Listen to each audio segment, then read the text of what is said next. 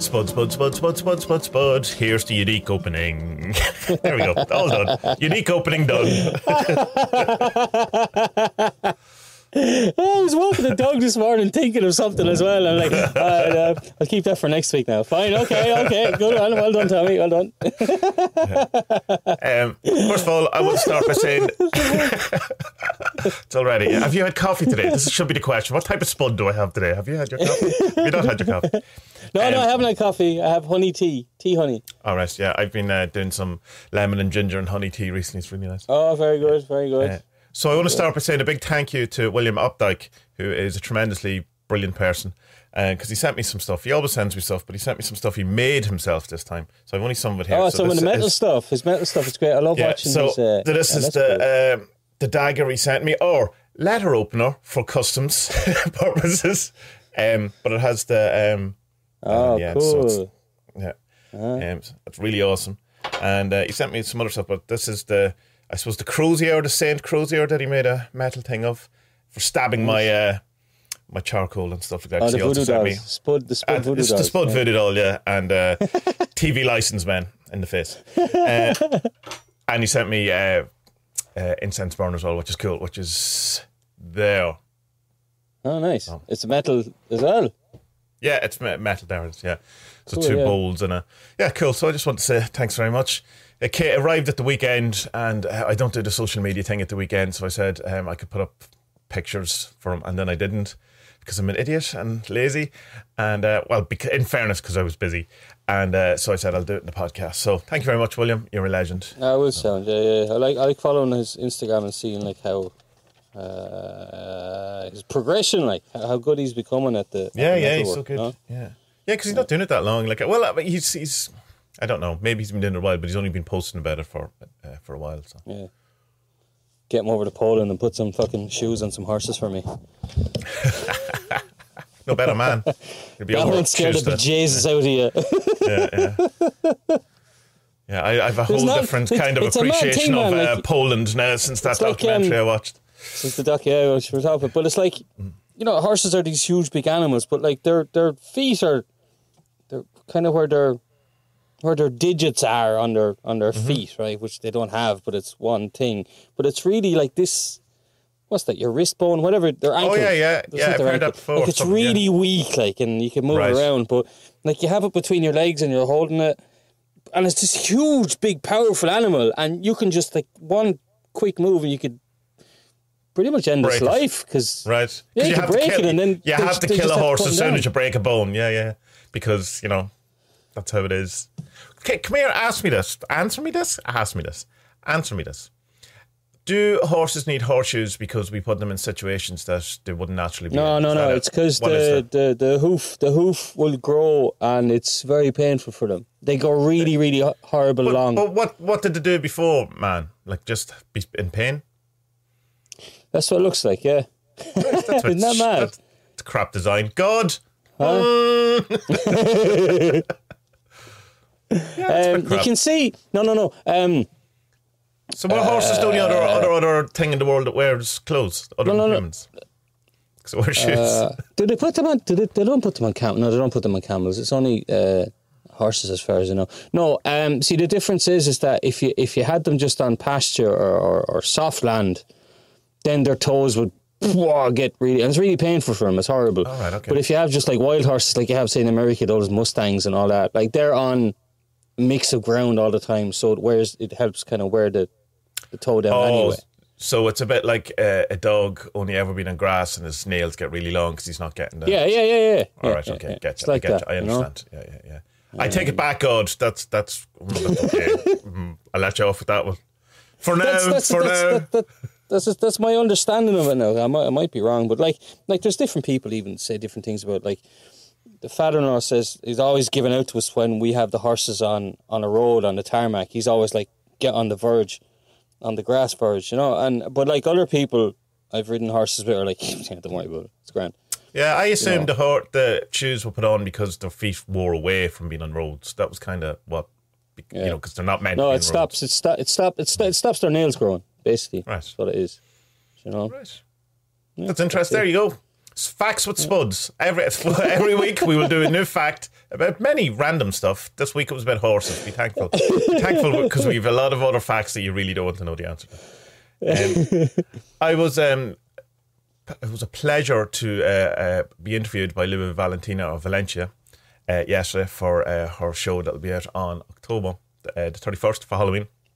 But there was a bit at the end that I just want to talk about, where she was mentioning that the kind of abuse and stuff that she gets online from, community and, well, not necessarily our community, but from people and... From men.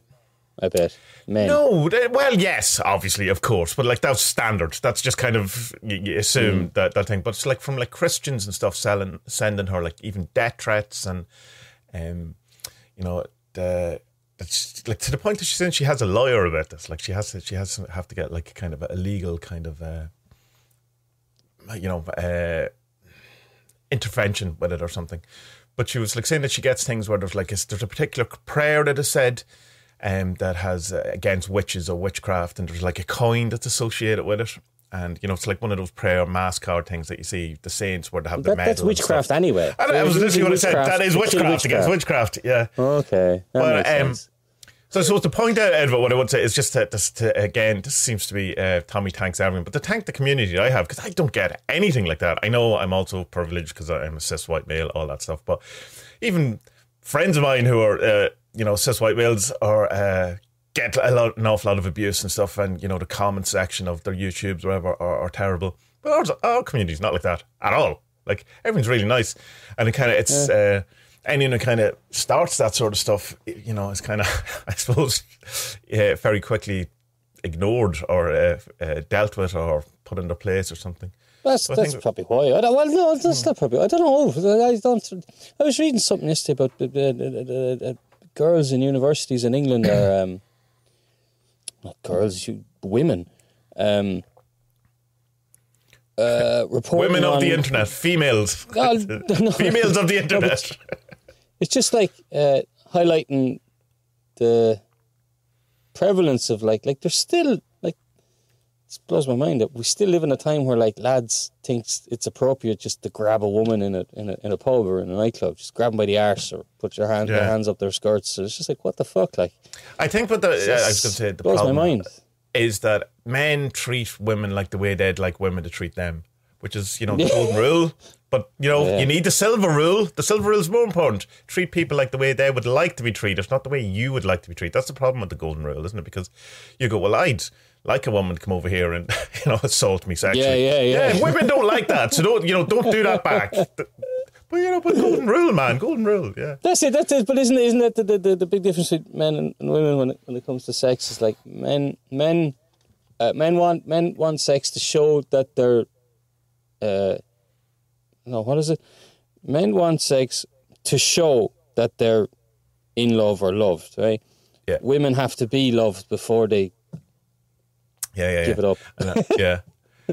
Well, depends on the woman, depends on the man, and all that kind of stuff, and But I think in general, like it's like that's the kind of hard thing around, I suppose, with sex and relationships and stuff is kind of the needs and the wants or the things that sex means for different people are very different. It seems it's a very and understandably because like one has more to lose out of the sex act than the other, and imagine losing your cock, like fucking hell. Imagine you imagine if men got pregnant though. What would the world be like? It would be so different. No one would leave the house. The world would be smaller. No one would leave the house. There would be less people. There would be far less people. Yeah. And imagine a baby comedy of penis. Oh no! What the fuck was on today? It must have been an abortion fucking placard or something I saw around here or somewhere. Popped into my head. It's like, I don't know, abortion's such a weird thing because like isn't it that like 50% of all pregnancies end in don't come to term anyway? Yeah. Something like that. I don't know what the figures, but it's not an insignificant amount. There's something as well that like half of all men like won't have children. Like that cuts out a huge portion of the population on both sides. But we still have 7 billion people. It's far too many people You know? Yeah, but it's lowering considerably. Like as soon as you have any kind of sex education or family planning or any that kind of stuff, where you give women rights over their own body, the population drops dramatically. A lot of that to do with, like Catholic missionaries go out and have your 11 kids, even though you can't afford to have one, but have 11 kids. Which they did in Ireland, they did in Africa, But as soon as the kind of industrialisation of the country and there's a bit more freedom for women have to start getting rights, then the population drops, and it's dropping mostly like at the minute now. So to go back to Lua, is it what any particular church in that's she's targeting her, or is it just randoms? No, well, I don't know. She didn't go into much detail about it, but like, because she's fine, she's handling it. She's a tough girl, like so. But it's more kind of just going how different it is for people on the internet, compared to and judging your own experience of it. I suppose is thinking that that's what the internet is, and like there was a couple of things that came up before, and it's like I'm not going to go into specifics about it, but people on Twitter who are females, women who were having, like, people weren't believing the abuse that I suppose they were getting behind the scenes, or even not behind the scenes, like when there were certain people were being interviewed on podcasts, it'd be fine, but as soon as a woman would come on it, the level of vitriol and abuse and stuff just goes way up in the comments, Right. And it's just so I don't know. It's just that I'm really thankful that I don't have that. But I think one of the reasons, just not to say that people, one of the reasons why I don't get it compared to other men, say, like I'm not saying that it's why women get it, is, but I can certainly see that a lot of people like to argue on the internet. I don't at all. So I don't really say anything that's too antagonistic, and I don't argue with people. So the kind of, if you're coming looking for a muck or a fight or whatever, you don't get one with me. So that kind of drops it an awful lot. And I tend to, if someone says something shitty or whatever, my response is always to respond with kindness, and that kind of shuts people up. And I think that's not to say that I think as responding to anger with anger is inappropriate or you shouldn't do it. You should do whatever you want. But it's I'm trying to work out why why the community that we have around us, or my kind of interaction with the internet isn't as bad as I suppose other people's. And I can say one because of my, I suppose. Do you want it to be bad? Is this what you're getting? No, I certainly don't.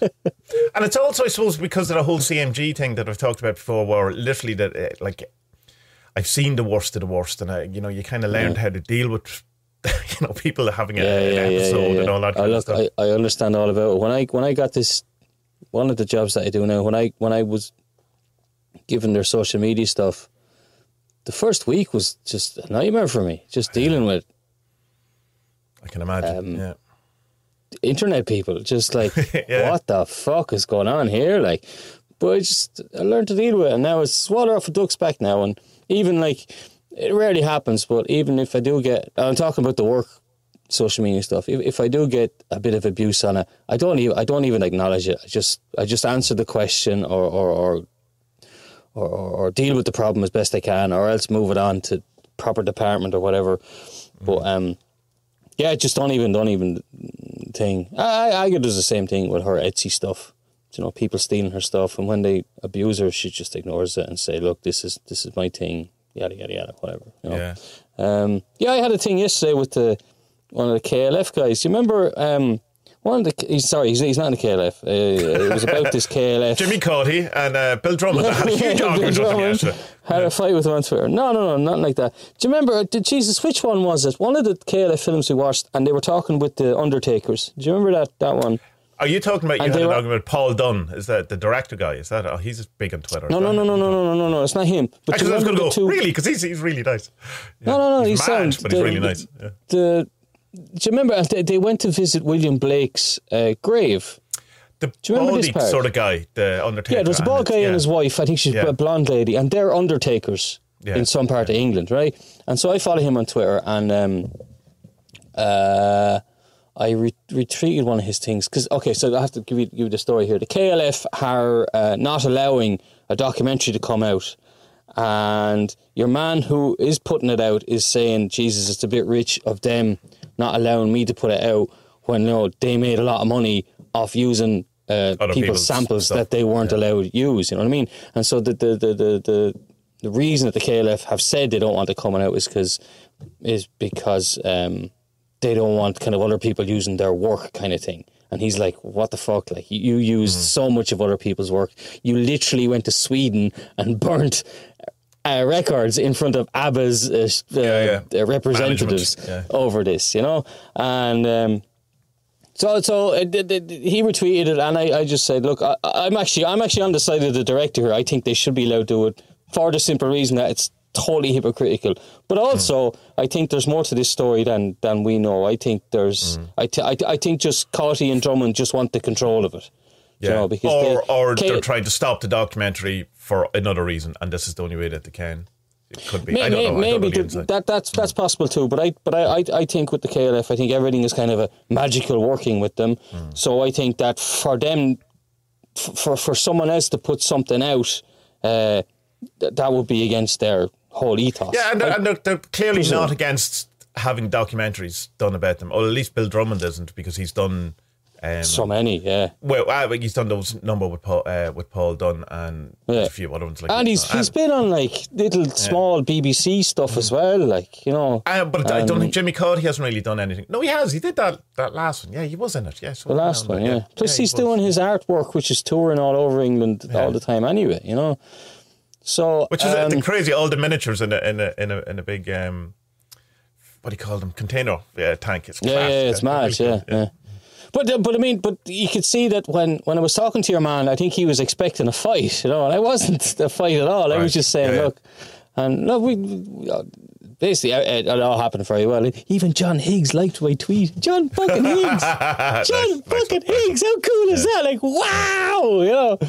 John Higgs is awesome. I think John Higgs tweeted a couple of weeks ago that if he likes someone's tweet, what he's really saying is calling them a prick. I think that's what he said. No. It means that no.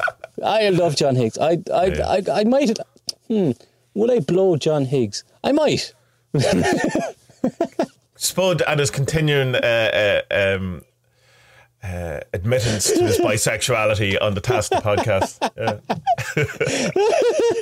It's a slow burn. By the end of it, he's fully gay. Even I get the whole thing for John Higgs. For John Higgs, yeah. So he can teach me how to write in his style. I love him. I love that man so much. He's an incredible writer, and his audiobooks are such savage. He just has such the best way of delivering the stuff he's talking about, and just joining up all the dots, and just like giving you other layers of appreciation to what you already appreciate, like, you know. Great. Love him. John Higgs, I like you. So tell me, what was the ending? That there was there people coming in going, like, what did the things happening that KLF are right or they're wrong, or that it's just that? Oh, so your man, the Undertaker thinks that they're just fed up talking about the burning of the money, you know, because like he said himself that he's fed up. Speaking, or he's fed up with people telling him that he thinks the KLF didn't burn the money in it. Well, look, from what I've seen of the different documentaries and whatever, like, you see it on their faces. They're regretting it. They are not. They are just, what are we doing? It's etched all over their faces going, we're burning a lot. Oh no. Yeah, no, technically they could have got it back if they had the serial numbers, I assume. But I don't know. The whole thing I think is awesome. I don't want there's like, but my kind of reading it was that it was money that wasn't really theirs in a sense, because it was part of the foundation's money and they had to do something with it. And because they couldn't they couldn't buy themselves a house with it. You remember, because the previous one was where they nailed it to a board and tried to sell it for £500,000. Yeah. Which is brilliant, genius, and no one bought it. Which was like, why wouldn't you? But I suppose it was an interesting thing because the value of the artwork could be more than £1 million. You know, eventually, So my kind of thing is that I think he goes, right, we can't do anything with it. We can't, you know, and we want to break up. So what do we do? Fucking burn it. You know, I think I think they've just as you say, getting their souls back. Yeah, the whole take your money back. Higgs has a bit in the book about that. No, it looks like they were buying their souls back. I mean, there's other opinions, obviously, but I think as well it's just you know, I think there was a moment when Kurt Cobain wasn't. He was very disillusioned with how Nirvana was going, and he was like, you know, I've turned into Axl Rose. You know, I've become the thing I hated. And I think that's what happened to KLF. They're like, shit, we've become pop stars. Yeah, Fuck. we're rock stars. Yeah, whatever. Yeah. Fuck. We're the no, we enemy. didn't want this. Yeah. So, yeah, but that's the same thing then, buying your soul back, you know, burning the money, making this huge ritual. Jesus, but it's like you say, like, just, if you're going to go to these entities and whatever, like, maybe just go with a bicky first. Yeah, start with the biscuit. Yeah, and not the blood sacrifice. Yeah, see how you get on first, you know. It's fun, yeah. But on the downside is that we're not going to get the new KLF documentary. So, I mean, I feel sad about that. Cause I was but that's what I was saying to your man as well. It's like, I mean, I'd watch anything about the KLF. And I'm not even a fan of their music, you know, but I just find the two of them in the Discordian way so bloody interesting, and the hijinks of them, and yeah, they're great to keep your eye on, because fuck knows what's going to come next with them, kind of thing, you know. But yeah. So can I do a bit of self promotion? Would you mind? Yeah, I don't mind. So Halloween every year, obviously, is the birthday of the 4 servants, and what we do on Patreon is that we have let me see if we can do it. This box here has the original servants' pictures that I use to activate the servants in the beginning, in the first ritual, the kind of birth of the servitors, and I keep them in that box.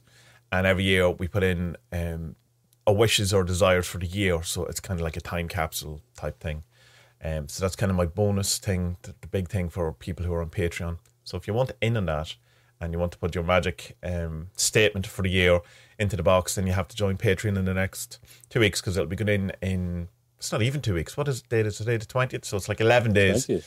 Soon, yeah. Now, if you're not on Patreon, you can still do this. You can do it yourself. And I think it's a really good kind of magical act, because it involves having to do a desire that you can't take back for a year, because you're going to put it in a time capsule and bury it. So, you know, you have to really think about, do I want this? You know, this is, because it's easy to make a goal on, you know, like a New Year's declaration of, I'm going to give up smoking or whatever. But if you've, you know, you can take that back, because there's, you know, you haven't buried your wish in the world, or you haven't planted it or whatever. So it's kind of that extra kind of motivation. But all the stuff will be on the website for people who want to in on that. So that's the public service announcement for what's going on. The other thing is that the Grimoire, I'm waiting on a few things, and a thing might not be out by Halloween. I'm hoping it is, but I'm also not going to rush it, because, like, you know, if it's a week late or 2 weeks after Halloween, do it properly, you know, this Jesus. time next year, no one cares. You know, it's only a thing. And also, geez, I'm tremendously overwhelmed with stuff at the minute. There's just so much going on that I kind of just have to. But you could just stick a different colour cover on it and then call it a new edition. Because people Peter Kingsley's name on it. Yeah. Wait, what did we go? Who had 23 minutes? We've got 23 minutes. Yeah. Ding. Yeah. Adventures in Kingsley. Tommy and Spud talk about Kingsley podcast. Oh, the fucking time. Couldn't resist. Oh, cool, good. I had. But by the way, for the people who don't know what that reference is, Peter Kingsley re-released Reality with a white cover rather than a black cover, and called it the second edition. It's also printed way worse, because it's a print on demand, whereas the original Reality, I don't think is. It's bound much better. Anyway, that's a pity. It's a good book. I'm just over. Where am I? I think I'm 400 pages into the 600, but I presume the last 100 or two are lots of references and bibliographies and all that kind of stuff. Maybe, I don't know. I can't remember. It's going by his previous. Maybe. There's no footnotes at all in Reality, which is enjoyable. That's because he went rogue. And he went rogue, and he just became a new age writer, or whatever. It's good though. It's a good book. It's the whole strife and seduction stuff. It's an interesting kind of thing. He still has a kind of, I suppose, this is all a mistake, you know, which I'm not a fan of. But, there's a thing I didn't write about. I had, when the article I put out there yesterday, I was going to put it into it, that he has this really annoying way of writing. So it's like, say for example, he'd be like, there was a line in poetry which says, the brick hit the boy, That's the poem, okay? And he'll say, okay, so we need to know what brick means. Brick is something made from clay and mortar, or clay and sand, and it's fired up, and what it means to everyone is it's the foundation, and it's built upon, and this is usually what a brick means, and this is what it means. Except when it doesn't mean that. Like, for fuck's sake, just tell us what it means, man. Yeah. And all the previous scholars have only ever seen it as a brick, and never its true inner foundational strength. Which is what it really meant. It's what Parmenides meant when he said brick. He actually meant the house of God. Whatever. It's a particular style of writing which is popular with like Daily Mail and Telegraph. A lot of their longer articles that you'll find in the middle sections, they do a lot of this stuff. So I presume he's a Telegraph reader from going on this. Right, okay. I hope he's not a Daily Mail reader. Jeez, which is worse?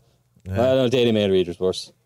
Look at me, all judgmental. He'd like him. It sounds like I don't, but I actually do like him, and I really like these last two books. They're really enjoyable to read, so they are. Don't agree with everything in them, but I've written about that in the blog post. I mentioned one of the things that I don't agree with, but check it out yourself. Yeah, I'll put it in the show description for people who want to check out Spud's because I've been dipping. You can help me with this. I've been dipping my toe into something. Actually, no. I'll come back to that.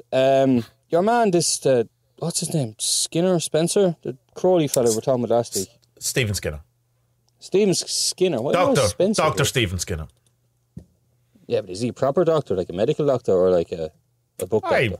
I'd say he's a book doctor, but that's just... Yeah, well, he's not. I've no reason to... Well, he is. He's just not a medical doctor. Yeah. No, he has a PhD, yeah. So it's like, because you see sometimes when people go, rather than saying doctor, to say Tommy Kelly, PhD, you just to get out of that kind of thing. But I mean, the doctor is a doctor. It's just we have decided that doctor means medical doctor. But like, it's also, whatever. He's Dr. Skinner. I don't know. He's a doctor of giraffes. Who knows? Like, can you be a giraffe doctor? I want to be a giraffe doctor. I don't. I think I'd rather have PhD behind my name rather than doctor in front of it, because I'm not. Do you know what I mean? Anyway, that's me. He said something in that interview. What was it? Glitch bottle, something. Glitch bottle. Yeah. Glitch bottle. All right. I hadn't listened to it before, so that's why I don't know the name. He's a tough listen, isn't he? The Skinner fella. He's very. What's the word I'm looking for? School teachery. He's like a headmastery. Yeah. He's very like. He'd be the kind of fella that, like, if you went to a dinner party with him, he'd probably give out about the way that the knives and forks were set up on the table. Yeah, but you have to bear in mind he's 72 as well. So I mean, there is that. So he's a previous generation, and I suppose I don't know. Like, I mean, I suppose he's technically not a boomer. I suppose if he's 72, is he, or is that a boomer? I don't know. I don't know. I don't like using these American terms, man. We're not boomers on this side of the water. You know? He makes an interesting. I know, none of that, or even the political divides are not the same. But he's an interesting one. If anyone wants to read his introduction to Crowley's book 4, if you download the sample from Kindle, it has the entirety of his introduction.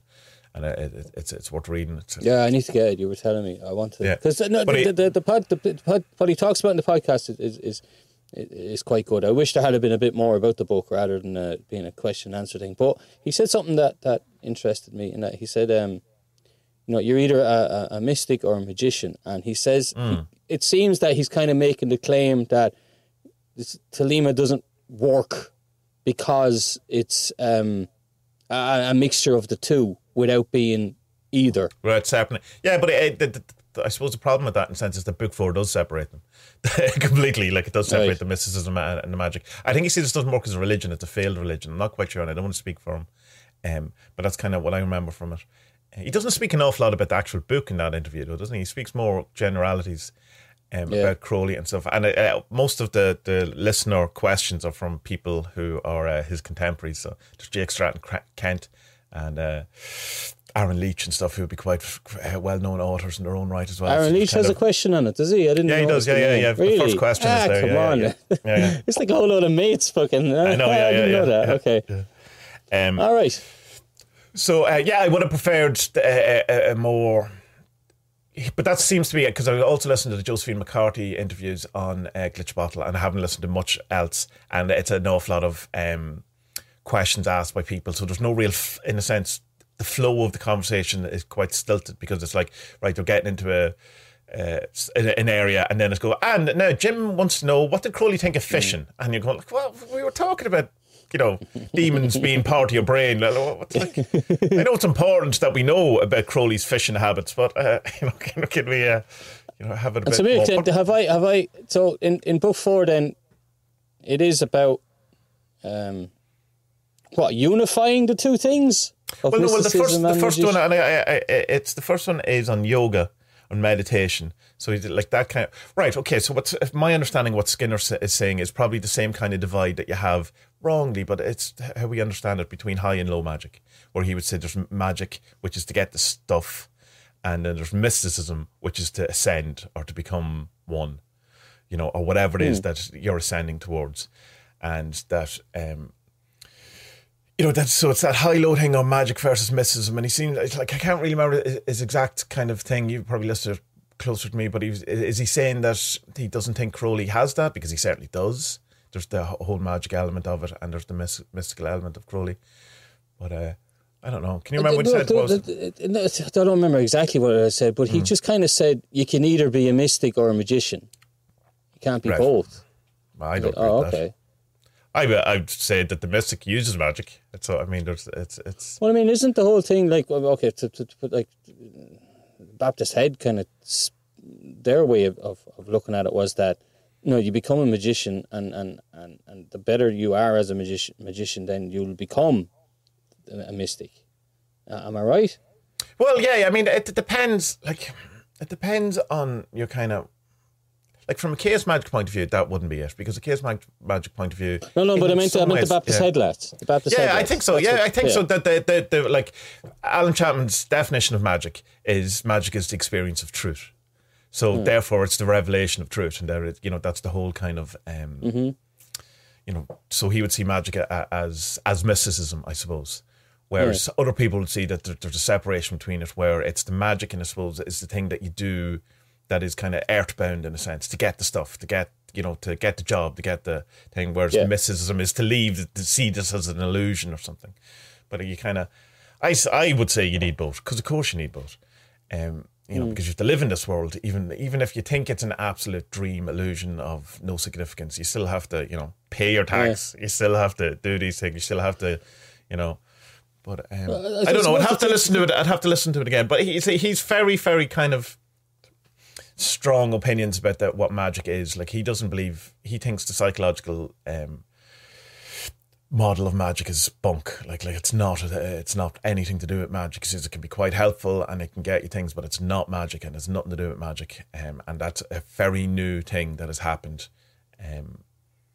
To the kind of up until the late 19th century, the spirit model was the only model of magic, and it's this kind of 20th century thing post that has kind of decided that it's because it's coming from the Enlightenment, and it's coming from the scientific approach.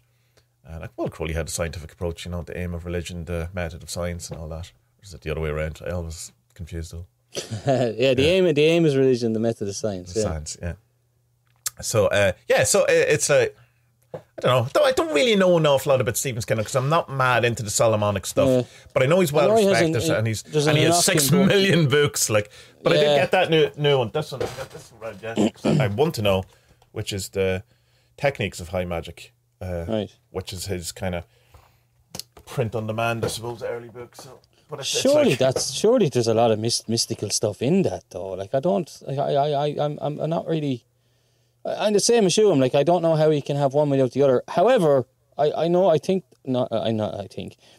this kind of comment jumped out at me, because it's my personal experience is that the mystical stuff, not that it comes easy, but that's where I've had success. Magic, fucking none.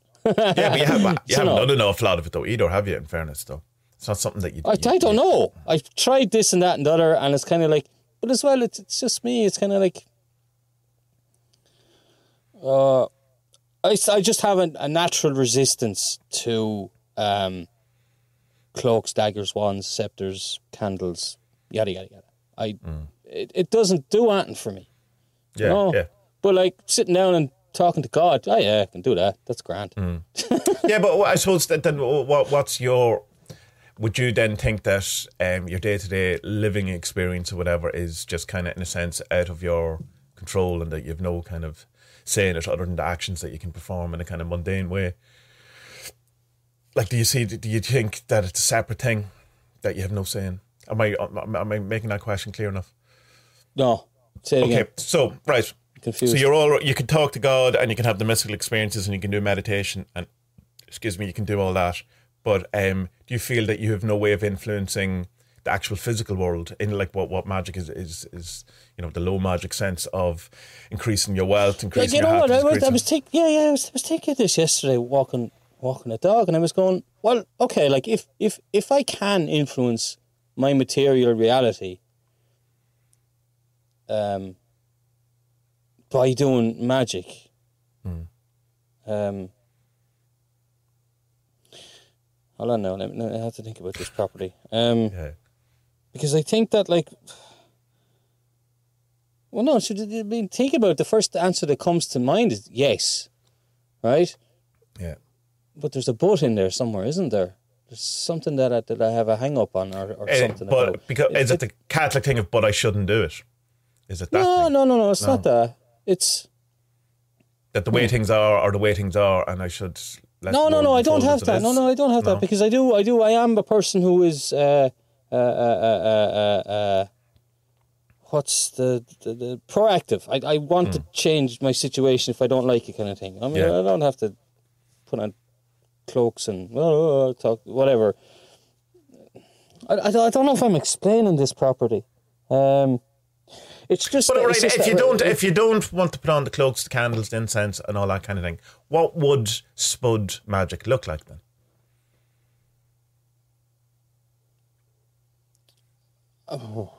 For me, it's just meditation. But that's mysticism. Say, let's in this conversation. Yeah, exactly. Yeah. So, what would your magic look like if you've your mysticism sorted? I have no idea. I have no idea. I don't. Not there's. Okay, I'll put it this way. Nothing that I have looked in on as of yet really has spoken to me. Right. Nothing. Okay. You know, like the Golden Dawn stuff. Yeah, all right, it's kind of cool, but Jesus Christ, who has half an hour every day to do a banishing rituals? I don't, and I never will, and I don't want to either. Do you know? Yeah. Banishing rituals is about literally less than 2 minutes to do, though. In fairness. Yeah, but you got to do the pentagram one, then the hexagram one, and and it's like, for fuck's sake, lads, it's taking an hour down in my day. Like, I'd rather meditate and talk to angels or God or whoever, you know. And so there's that, but there's also like, okay, so you know this, and anyone that's active on the Discord will know I've been dipping me toe in the Enochian stuff for the last week or two, trying to get my brain on it and say, right, well, but if you're going to do some angel stuff, you know, go to the source here and look up and learn about John D. and Kelly. Yeah. Go to the stuff that ruins people's lives. Yeah, go to that stuff. Yeah. Exactly, yeah. Well, I think that there's an earlier grimoire of Honoris, or whatever it's. That looks fairly interesting, but that's not really angel. That's God, isn't it? But I don't know much about it. Stephen Skinner has one, hasn't he? A version of it out. Yeah, so. Apparently John D. had this book, and it's where he got his... Holy shit, I was supposed to write Amazon there, and I wrote Demon. What the fuck happened there? Brilliant. That's exactly it. Yeah. You've uncovered the truth. Amazon.de. Amazon.de I was supposed to put. Yeah. You fucking weirdos put. Let me look on my list here, because I have it in the list of son of a bitch. Where's my wish list? What's an idea wish? What the fuck are these things? Oh, like house ideas. Yeah, that would appear in my thing as well.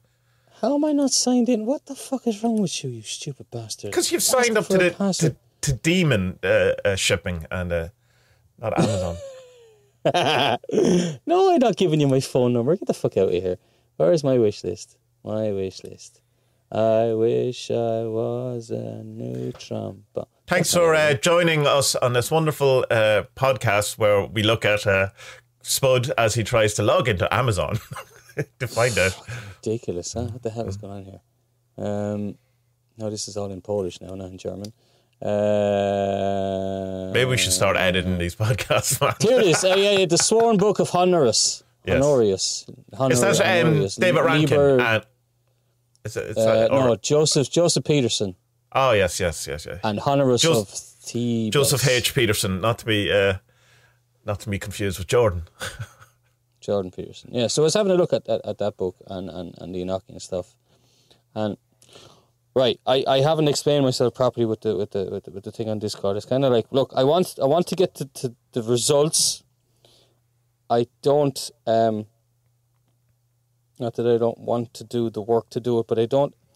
But I don't want to do the work to do it. I'm just saying that. I think your man Kelly is full of shit, basically, right? Okay. I think John D, okay, I can see what he's doing. I like his cut of his jib. I think Kelly is just making shit up as he went along. Getting involved in the politics, king's courts, wife swapping, yada, yada, yada. Fuck off, all right? That has nothing to do with the angels that I know, all right? Okay. That I have experienced, okay? So I want to know as much as I can about the kind of the lore of this and what it is without the LARPing of doing exactly what John D. did. The problem is that John D. Didn't have access to any of that stuff without Kelly. It was Kelly who it all came through. Yeah. So if you're looking for what John D. thought, it was like, I can't do any of this. So yeah. So see, do you know what it is? Do you know what it is as well? Let me explain this. This came up yesterday. The thing of the traditional left and right hand path, right? So I watched the traditional, perhaps, yeah. Okay, well, I was the lie that is the left hand, right hand path dichotomy. Yes, okay, yes. Let's talk about that. Well, maybe not, right? But it was a funny sync. I was looking up this stuff, and then a Joe Campbell video, a very short one, just popped up on one of the feeds, and he was talking about what the left hand path is. What we think it is and what it actually is. So the right hand path is basically you stay in your village, you become a good citizen, you live your life, you become someone, you achieve what you set out to do, and you have a nice life. Okay. Mm-hmm. And then there's the left hand path where you're like, no, I need to do this myself. I need to get away from the village. I need to find my own way, plough my own furrow, and then I'll return to the village with the thing. Now, people would say, well, I'm doing that. I'm doing the left-hand path because I'm into ceremony and magic. I'm into chaos magic. I'm into this. Yeah, but you're still following the what do you call it? The path within that. You know what I mean? And that's, for me, I have to say, only for me. For me, if I was to sit down and do the calling of the aethers or doing the stuff as the way that John did do it, that just won't fucking work for me. Because for me, I'm doing exactly what he did. That won't work. I just know going into it won't work. Won't work. But why? I know it won't work. It's the just same because as you have to change something for you. Like you can't do something that's previously been done. Is that stuff? Well, okay. Could you have been in a cover band when you were playing music? I did for a number of years. Yeah. Yeah, and you loved that, didn't you? Oh, well, it was fine. It was grand, but it's not what I wanted to do. But it was like exactly, fine. I paid the bills. That's and it. A great that's it. Yeah. And not in an aggressive way. That came off. Yeah. That came off worse than. That sounded worse than what I meant to Tommy. It's definitely better than being a sound engineer. Jesus Christ, much better. No, but it's like you learn to play guitar. You learn all the chords. Yada yada. Beatles, Led Zeppelin. You learn, and then you're like, what the fuck am I doing playing other people's music? I want to play my music. Sure. So, yeah. That's what I'm getting. Yeah, but you come across those sometimes as saying that I'm not going to learn D, G and C because D, G and C are what other people do and I'm going to make up all my own chords. That's what it sounds like. Yeah, no, that's not what I want though. Like I want to learn the D and Kelly stuff, the other stuff, and then say, right, okay, how can I put all these things together that will work for me? Well, I'd say the way I would say, given this music analogy, is that learning some of this stuff is learning music theory, and then you can either do a cover version or you can make your own thing out of it. But you, maybe you come across, I'm not saying this is what it is, but you come across saying, I'm not learning music theory because I want to do my own thing. rather than the cover version. No. You have to learn the theory. I agree with you. You do. You have to. Obviously, you need to know what all the notes in the key of D. You do. You have to, and you'll write better songs because of it. Yeah. That's basically my problem. Is that I am too left-hand pad for my own fucking good. Well, left-hand pad well, that's not really left-hand pad. Left-hand pad is going through doing the taboo stuff and doing the. This is Joe Campbell's. This is Joe Campbell's. The kind of left-hand, right-hand pad stuff we have, I suppose, now is the right-hand pad is that you return to God. That's your mission. The left-hand pad is you become your own God, which is the same as I'm leaving the village or I'm staying in the village. But the original kind of left-hand pad was that it's true, rather than through goodness and bliss and happiness and joy and stuff that I return to the divine. It's through shit and depression and death and the darkness and the evil and the stuff that I'll discover the divine. Which is very different from just leaving the village and going, I'm going to be in a cover band or not, whatever it is. But that's why these things are kind of somewhat helpful because we know what we're on about. And there is that kind of feel that people think that left-hand pad versus right-hand pad is I'm doing my own thing versus I'm doing what I'm told. And it's not. That's not really it. But it's handy. These things, like, once we're aware that, like same as like with karma and stuff, that once we're aware that we have the wrong interpretation of karma, it's good to be able to use it because when I say it in that kind of context, you understand what I'm talking about. So in the context of like kind of left hand, right hand pad, I know what you're on about, and you can get kind of bogged down and but left hand, right hand pad means that. So we're probably better off not explaining it in that way. Probably. And I suppose what you're actually saying is rather than your left hand pad, is you're too much of a chaos magician to in that, rather than you're too much want to do your own thing, that your own spin on it, you want it to be personalised to you. You don't want to do someone else's. Yeah, that's it. See, you know what? I think as well, it's that shadow, it's the confidence shadow of being like too. You're not confident enough to do things as. Is it a confidence thing? Is that it? Or it's just kind of like, don't like being told what to do. That's it. I tell you, there's a huge element of that in life and all that. And it's, I have it as well. I don't like to do, but I also, and I have that with Kingsley. And a lot of the stuff that annoys me about him, what are we now? 46 probably. Yeah, 46. Well, every 23 minutes we talk about Kingsley. In that I have some of the stuff I don't want to accept or I don't like because of, he's telling you, don't tell me how to think, and there's but I also have to come back and go, right, hold on, that you can't throw all this out just because of the attitude of the person saying it or the kind of a thing that it, because it throws you back to your dad or your school or whatever it is, or some sort of previous relationships. I definitely had to deal with kind of that, but there's also, I'm also aware that I don't know what I don't know, and there's that kind of thing that at some point that someone else might know something I don't know, and to kind of so what you're saying, I suppose it would be best explained this way. What do you mean then exactly that you want the John Dee stuff but you don't want to do what John Dee did? So what you want to, what are you looking for then, I suppose?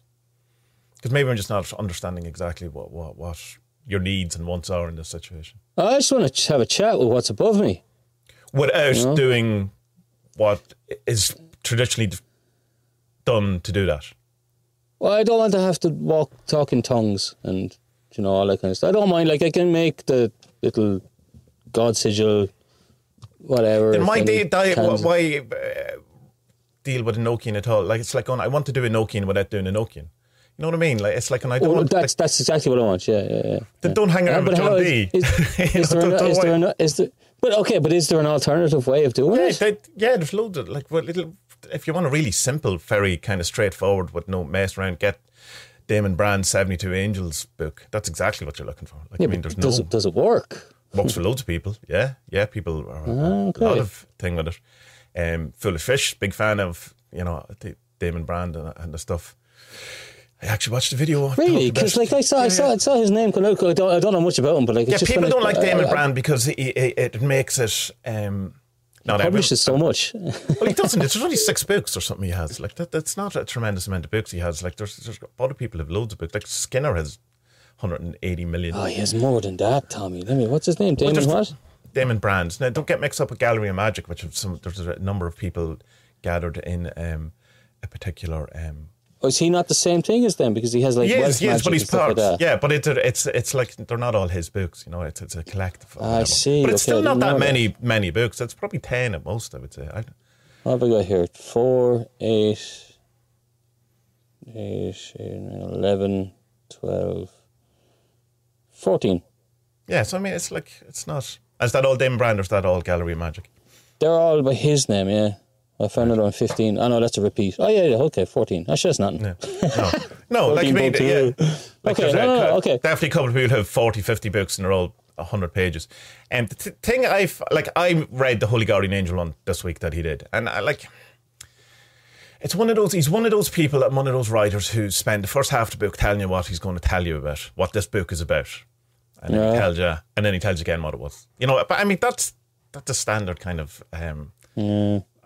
college kind of way of writing things. But the actual bits are fine. They're good. And, it's not him making up stuff. It's him looking at, say, New Avatar Power, or the Holy Guardian Angel stuff and going, well, what's the most simplest way of doing it that still works? You know, with the thing. What can we get rid of? What is important? What is here? I mean, you'll read it in, a night, so you'll know whether or not it works. It didn't work for me, but Angels and me don't really have any. I was reading something fairly good as well about like why instead of looking at like hierarchies of like angels and demons as a the normal hierarchy we think of a triangle, like angels and God on top and demons kind of below and us somewhere in the middle kind of thing. Instead, she was saying that like, no, look, think of it as a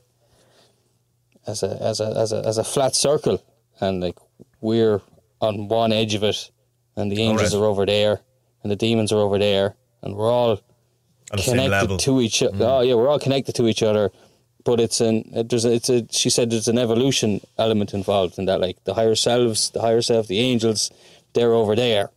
We can still get to them. They're just a bit far away, and the demons are closer. Do you know? Yeah. But she also said like the demons are for. I don't remember. Cook, look to your Amazon list. Did you ever read Rupert Sheldrake's book on Angels? A girl called Sheeta K. Sagtakeay. It's just from a blog.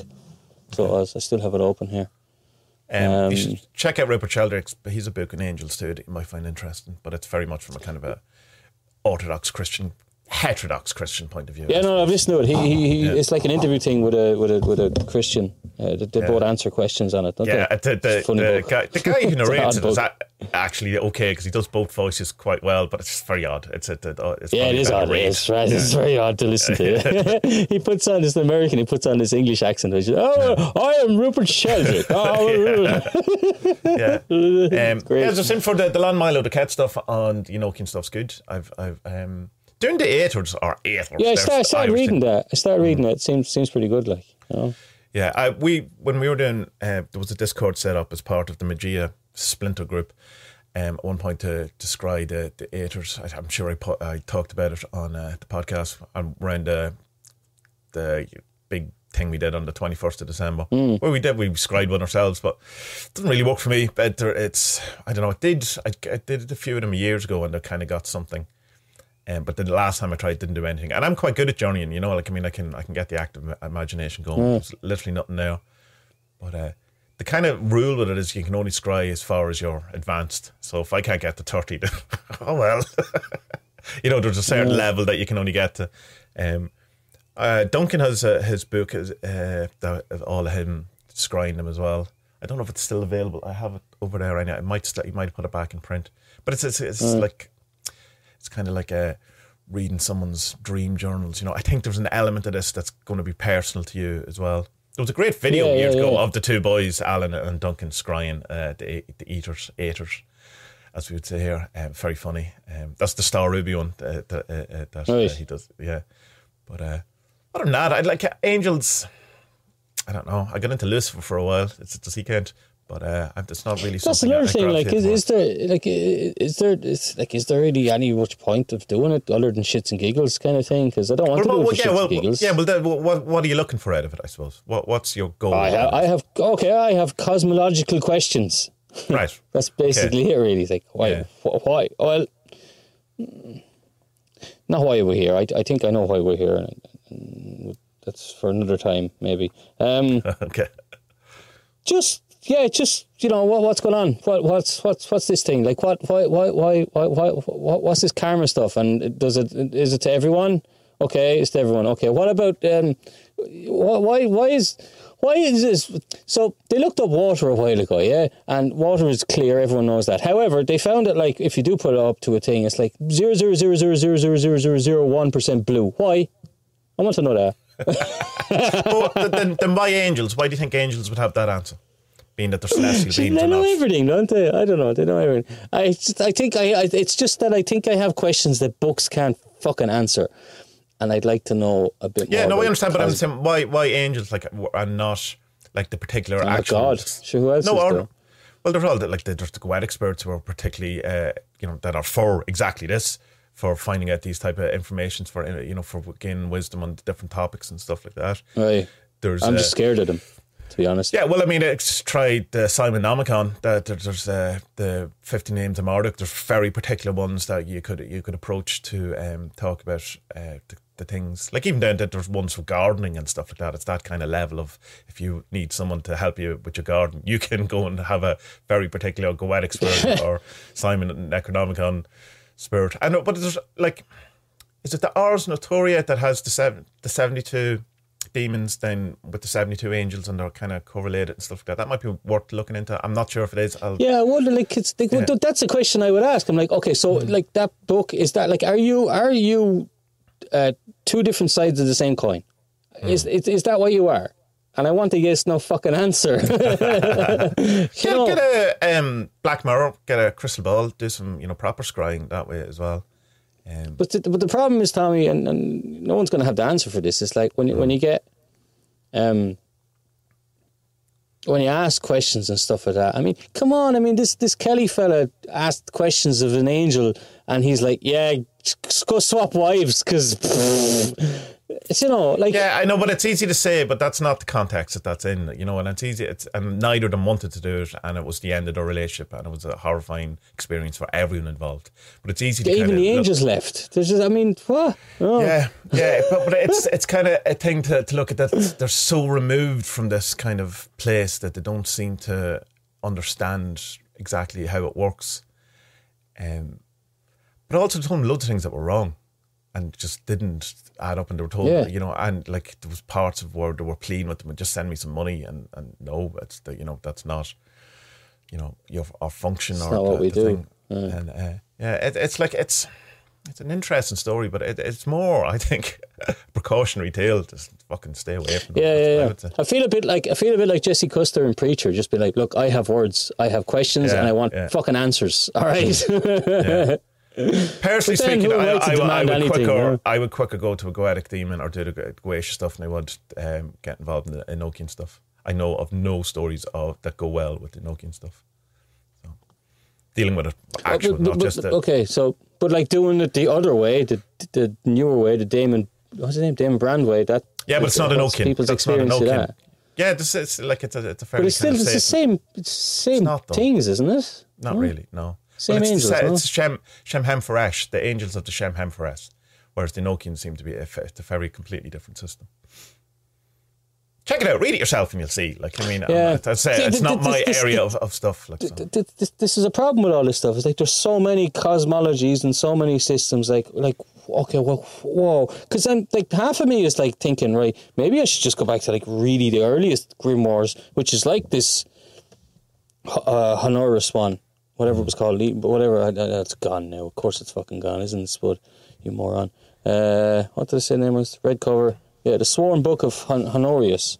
Like that, like John Dee is supposed to have that. And like even his God Sigil Deus, Sigillus Deus, or whatever the fuck it was called, like an earlier version is in this. And he had that and updated it with his or with Kelly and the Angels or whatever. So it's like, okay, and so then maybe Golden go back Dawn there. changed it yet again, and like I wouldn't mind, like, if it says something, right, this book is a 72-day working.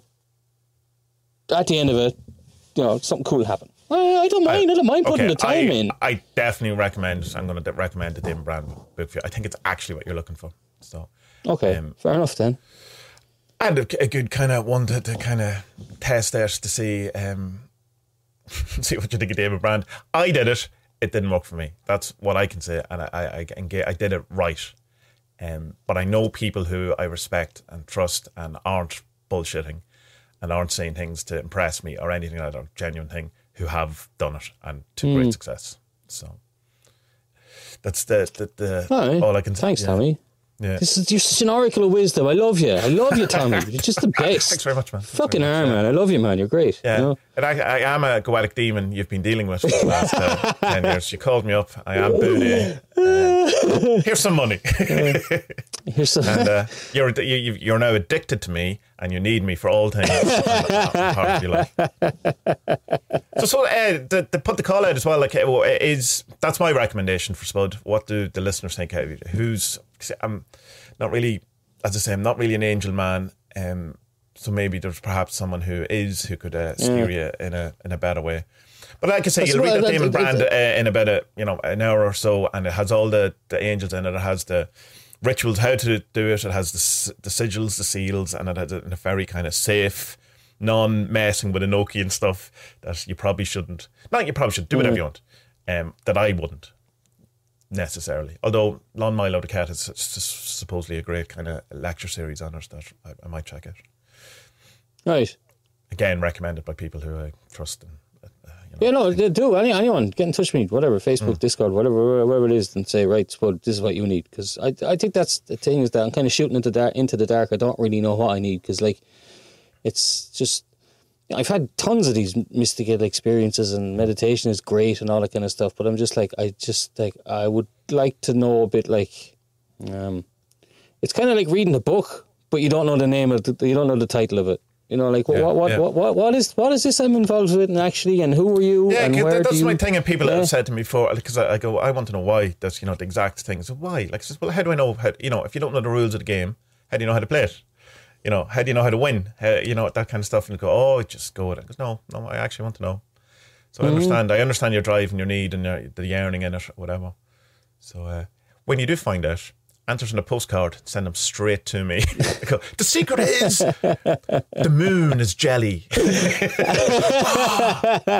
and it steals your smiles. Thanks, Tommy, for listening to me ramble there for a good half an hour. Yeah. Thanks, man. Will we go into these two documentaries, because we're kind of yeah. We're coming up to our Peter Kingsley mention, so we better change something. So this week we watched two documentaries. Reason being that the first one that we watched, we didn't think we'd have an awful lot to say about it. Not that it was, the documentary's not particularly good, but the subject is interesting. And it's on the highly sensitive person. It's called Highly Sensitive, The Untold Story. And the other one is, what's it called? The Land of Swimming Cows? Or... I wrote it down here. The Village of Swimming Cows. That's it, yeah. The Village of Swimming Cows, which is a load of German twats go to a farm in Poland and try to tell them that they're doing everything wrong. That's unfair, but it's also true. I should try and pronounce the Polish name, shouldn't I? Me living in Poland. Wieś is a oh my God, I'm going to make an absolute pig's ear of this. Wieś pływają, okay. Wieś pływacek, no, that's wrong. Wieś pływających krów. Okay. Yes, that's awful. Farm. Wieś is a village. Krów is cows. Okay. Yeah, okay. And pływa is swim. Pływających. Oh my God. Duolingo with Spud. Me now. I can't read Polish. I can speak it not too badly, but I can't read it. What about like road signs and stuff like that? No, yeah. I know road signs just from driving and making previous mistakes, like crashing into trains and stuff. Hey, one time I panicked and I actually jumped out of my car when it was on rails one time. It was my first time driving, and it was fun. I just went, panicked, jumped out of the car, and then there's no trains, it's fine, got back in the car. Nice one. Which one do you want to talk about? Look, HSP. Yeah. This was I'll tell you how I first heard about it. Was Spud sent me a questionnaire and said, "I think this is you. Do the questionnaire." And I got highly sensitive about it. And so you did, yeah. Maybe I should look at this. Yeah, so it's fuck you, Spud. I'm not doing your survey. You fucking dickhead. You don't know me. In fairness, while it's very cliche and true, I was also having a bad day, but it was quite funny in that I got very sensitive about being called a sensitive person, which says it all, really, in fairness. So the highly sensitive person is a kind of an idea that has been come from a number of different psychologists and doctors. One of them is called Gary Lineker, which was very strange because I know Gary Lineker is as a name, and even when I was watching it with Vanessa, she went, "Oh look, Gary Lineker." I thought that was just me. Gary Lineker was a footballer with ears who advertised crisps. It's probably how you would describe it. But so a number of people were looking for a reason why certain people seem to have a harder time, I suppose, or things seem to hit them a bit harder, or they seem to function in a different way than other people. And it was initially looked at to go, well, maybe this is just introversion. This is a part of the introversion that Carl Jung would have come up with. But then in the studies, it was found very quickly that it was both introverts and extroverts that were displaying this highly sensitive person type thing. And they reckon it's about 20% of the population have this equally spread between men and women, where it is a kind of the person seems to be aware of more things, or at least takes more stuff on board about the surroundings, and processes more than what the normal person processes, and therefore can become easily overwhelmed. But also has the positive side of they're really good leaders because they're very aware of people's feelings and the atmospheres in rooms and stuff like that. They're very creative, and but it's found it tough because if you have a situation where you have a highly sensitive kid, and you shame them, it makes it worse for them. But it's very obviously because shame's never good, but it really exacerbates the situation. Whereas it's really easy to bring them out of their shells and to kind of support it. And when they support it, it can be a really, really good thing and a very necessary thing for society. But you talk now. Spoken enough about angels. People are bored of me. Look, I mean, I wanted to know more about this because obviously herself has it or is one. You don't have it. You are.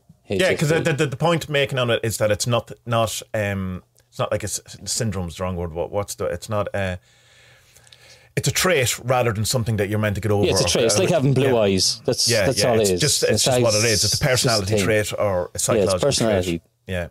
Characteristic. And like since Aga found out she is, I have learned to not totally 100%, but I think I'm better. Yeah, I think I'm a better husband to her since maybe, because it's like you just learn a bit. Okay, I see now what's going on here. Take a step back, kind of thing, Well, I hope maybe she probably disagrees. She's looking at her screen, going, "Shut the fuck up!" Well, one of the quite shocking things, because I remember when we were talking about Origin before we watched the documentary, you have to sign up to Gaia if you want, but there's a free trial. Like, God, Gaia is a very strange thing. But we had come across before, and when you sent me the test, and I was going, "Yeah, but everyone's like this." And you're going like, no. No. And that was the kind of problem with the documentary in one sense, because I watched it twice. I was kind of go, yeah, obviously, yeah. What? And it's like, no, Tommy, people don't think like this. Yeah, one of the big ones. That's the experience that other people have. because you were saying, because I've that, sent you, because one of the questions was, sorry for interrupting you, but one of the questions was, if someone else in the room with you was in bad form, would you be in bad form?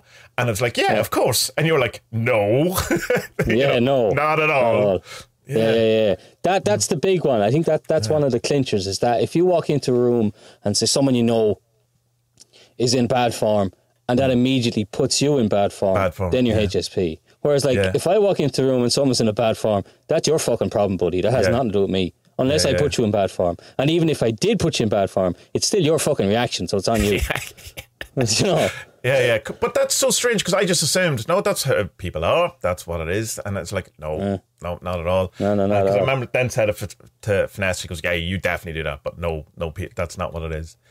But it's kind of that. And the other thing I noticed about is that I'm always aware of, say you're in company, if people, I can immediately know when someone feels uncomfortable, because I start feeling uncomfortable. You know, that you know, it's like kind of, so I have to go, all right, obviously Anita is feeling left out of the conversation here, and so no one's noticing that or something, and it can kind of become, I suppose, because you're aware of the. I always thought though it was because I know when I'm in that situation what it's like, and it's more empathy or something. It's empathy. Yeah. But that, you know, you get very quickly into this whole kind of new age empath stuff, which, you know, I'm an empath or whatever, and kind of go, no, you're not. Sure, yeah. You're just a highly sensitive person. Maybe that, or and do you get much of the overstimulation stuff that they talk about? Absolutely. Yeah.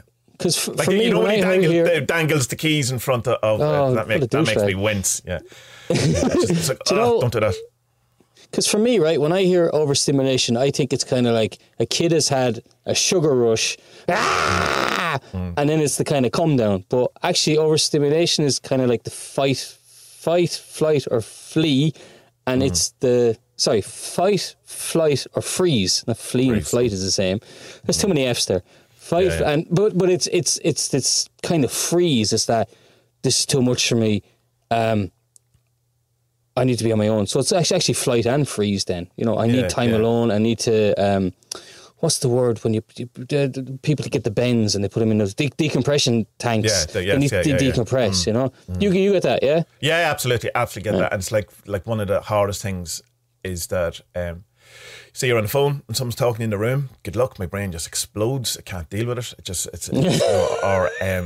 I have a limit. I can do two things. I can have two kind of, like I can be cooking and I can, you know, talk to Vanessa. But say the wee man comes up and asks me a question, then can't. It's just my brain just goes, no, there's too much, because I have it in me that I need to give each of these things the equivalent attention, and obviously I can't. Now, some of that's born out of trauma too, like, so that it's that, you know, you feel you're going to get in trouble if, you know, if two people are talking to you at the same time, like, and you have to go, I have to make a decision here who I'm going to insult by listening to the other person.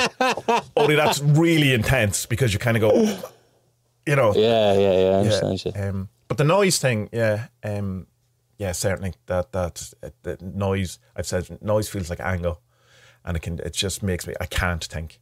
You know when you're reversing and you have to turn off the radio so you can see? You know that thing? It's like a really heightened sense of that, where I have to switch off the world in order to understand who I am. But it's I'm glad. It's like same thing when I kind of understood when I did those Myers-Briggs personality tests, and it kind of gives you a glimpse into going, oh, hold on, all of these things that I've been told my entire life that I have to get over are actually just who I am, and there's a kind of relaxation into it. So I got the same when I came aware of that. I go, right, okay, there's nothing wrong with me. It's just who I am, and it obviously doesn't mean that, you know, I don't have to find ways of dealing with it, or, you know, or working in the world, or in the same way with any kind of trait or whatever.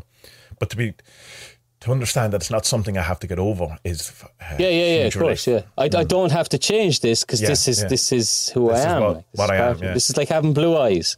You know? And it's the whole thing growing up. You know, and it is mentioned in the documentary.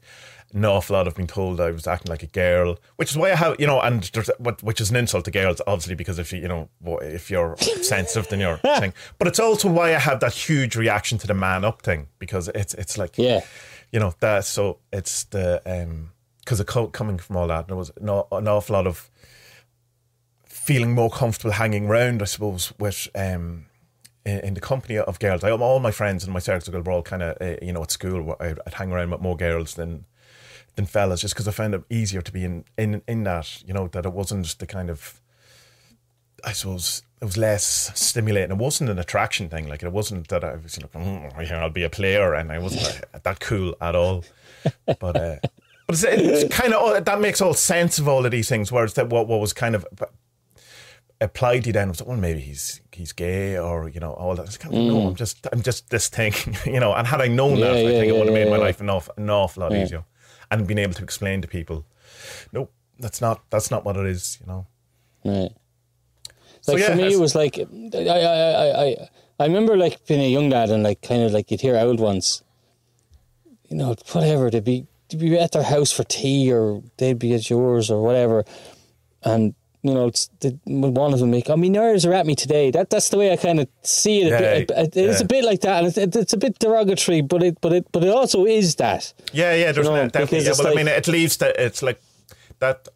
What I get from people is that I'm anxious. There's an anxiety level. My nerves are at me. Like obviously this stuff leads to anxiety and depression, like a lot, because it's like if you watch, it's like watching the Ethiopian ads that you had plastered all over the telly as we were growing up with the starving kids, and and someone go, that's really, that's sad, something should be done, whereas it devastates other people their day is different, and you can't get out of it, and so I think as well, it's like what came across for me in the doc is that like there seems to be there actually seems to be more pros than cons to having this. If you are in in a fostering type environment, it's definitely. I'm not. The only reason I can do any of the creative stuff I can do is because of this.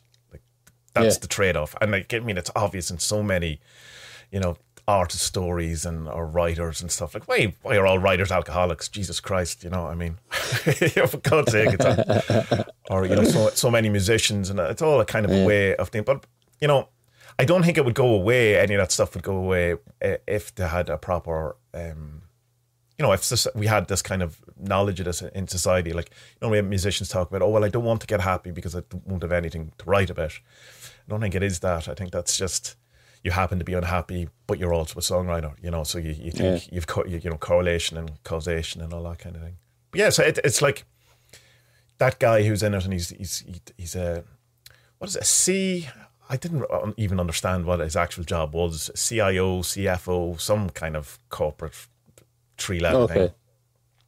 And he's going, I found that I'm really good with dealing with people, and because I can understand where they're coming from better, and it makes me a really good leader and stuff like that. But it's the problem with it is getting these people into those positions, because they're not naturally going to end up in them, just because they're, the kind of, I suppose, retreat in some way, because life isn't kind of geared for them. So I thought that was interesting, because I always kind of found that I am good at being a kind of a intermediary between two people. If there's an argument or something, I seem to be able to, to have that kind of there's a word I can't remember.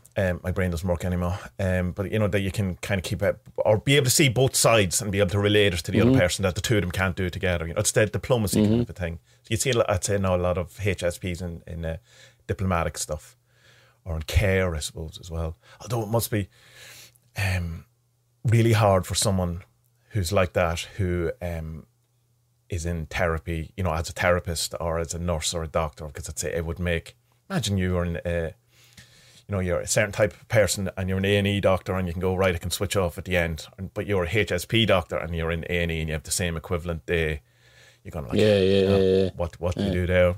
Yeah, because you guys, like you, it's not that it's like you feel more. You fucking do feel more. Yeah, like, just the brain. You do, it's very strange. Yeah, and it's that thing, I suppose, as well, so you think too much. It's funny, isn't it? That's what this brain does. But it's not that you're more emotional. We're all as emotional as each other, I think. Maybe we don't always show it, but you just feel more. You know? It's a very strange thing to know what it is and be like, okay, yeah, I see what that is. I get it now. I mean, because sadness is sadness, right? I mean, there's depths of sadness and stuff like that, and there's no way I would ever say that I feel more sad than someone else, or I feel more happy, or whatever it is. I don't have that. But there's the stuff like what you're saying about the ads. Like if you see an ad for like a dog shelter on telly or something like that, I'd be like, oh, poor dogs. But you'd be like, Jesus. Yeah. It doesn't go because away. it'll just hit you more. You just feel the well, it's also because you start thinking about the entire thing, and then that goes into all the dogs, and then all the it's like, and then you're going like, why is life like this? And then you end up doing a podcast called Adventure and Woo Woo, and you're trying to sort it all out. Seriously, why is it like this? It's not a particularly good documentary, but I'm glad I watched it. I would say in places it's actually a terrible documentary in places. The scenes, the reactive the flashing scenes. What the fuck is that all about? Bad. Like, tries to give you epilepsy watching it. Like, I think they'd be better off if they just had one who wrote this book and Alanis Morissette sat down and had an interview. So that'd be a better documentary. Yeah. But it's. So I didn't know Alanis was a HSP. I thought she was just a bitch. Well, she isn't it that one of her songs? She says she is anyway. But but I mean, as I said, I'm sure there's loads of people who are in. Yeah. And I'm not. So that's not to say that you have to be a HSP to be a creative. I don't think that's true either at all. If you already know you're a HSP, you're going to get nothing from the documentary. If you know someone who's HSP or who you think might be HSP, then you will learn an awful lot from the documentary. It's not very good. It's not well made. But the woman who wrote the book, she's interesting. The talking heads in it are pretty interesting. The epileptic scenes are really annoying. That fucking robot eye. What the fuck is that all about? Like. Not good. And it's definitely, you could go, right, well, we paid for the month of the video downloads, the royalty free video downloads. We're going to use them all in this documentary, all of them. Half of Shutterstock is in it, You're probably better served reading the book, but I tried it and there's an audiobook for it. I just couldn't write it. It's like kind of going, right, I know this in a sense. And there's too many other things I want to get to before that it's just I'm probably never going to get ready. But I'll put all the links in the show description. The swimming cows. This came up, and why I put it in the folder and why I put it on the list was because of the whole kind of, there was a kind of, if we can we bring a spirituality towards kind of ecological and farming and that kind of thing. Right, that could be interesting. It's not really what this documentary is, though. That's not what it's about at all. I expected something very different. I thought there'd be far more clashes in it, to be honest. But I think, I'll talk about it as we go along, but I think that I know why there isn't. It's essentially 3 Berlin, I assume vegan, but I'm not, I might be, hippies. Or hippies who are very into Indian culture and have very kind of naive ideas about the world and kind of about how it should be and how it ultimately would be better if everyone had a certain kind of viewpoint, who go to a farm in Poland who is the complete opposite, and very quickly it's obvious that they have no idea what they're talking about, and that it's that what they think is practical is certainly not practical, and that they feel they're living in kind of harmony with Mother Nature, and they're more in touch with it because they're eating the plants, not eating the animals, because the animals are friends and all this. Whereas it's clearly obvious that the farmer dude is more in touch with the planet than they remotely are. Like he's an embodiment of the earth element. He's a legend. Stanislav. There's a couple of cheeky edits in that. She has a naked shower. What's her name? Oi, or whatever. And there's like a load of the local lads having a look at her or whatever. I'm pretty sure that's a cheeky edit. I don't know, but I think it's. I laughed a lot at it, but it has to be the edit. It has to be, But the big problem is that they can't really speak Polish, and none of the Polish people can speak German.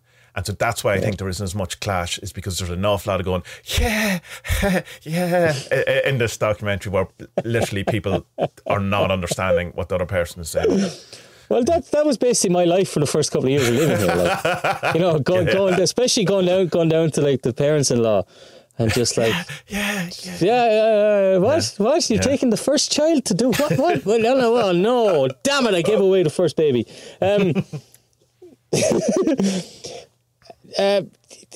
Yeah, look, when I was reading the blurb on it, I was like, okay, there's going to be clashes between, like, I thought it was a couple of German hippies going down to set up a kind of farm or a commune, and they were going to be farming in the same village, and they would be, no, our way is better, and it's not like that at all. It's like they kind of they're working on Stanislav's farm, and like he's really nice to them. But he's lovely to them. The wife has a bit of a go at him, all right. She's not a fan of her. I'll explain her. Because I know you wouldn't like her. The daughter is going, but look at their clothes, as if what she's wearing was the height of fashion. Big bomber jacket. we're classy looking. Are you? Really? And so they're working on the farm, and then they all just kind of get along. At first, there's a bit like you want EO. So it's EO, Jan, and Mario, isn't it? Not the three. Jan and Mario must be the English guy, is it? One of them's English. I know he's just. I don't. John is the kind of guy who's you can tell halfway through. Oh, Jan, sorry, yeah. He's the English guy. Speaks German. Anyway, he's really quiet, and then he like. Something happens to him and the daughter or something. Yeah. Fair play to him. And fuck it, you're on holiday, like, you know. And where am I starting with this? I just thought, I was expecting something different, but then so they get this kind of job on the farm. They're staying on the farm.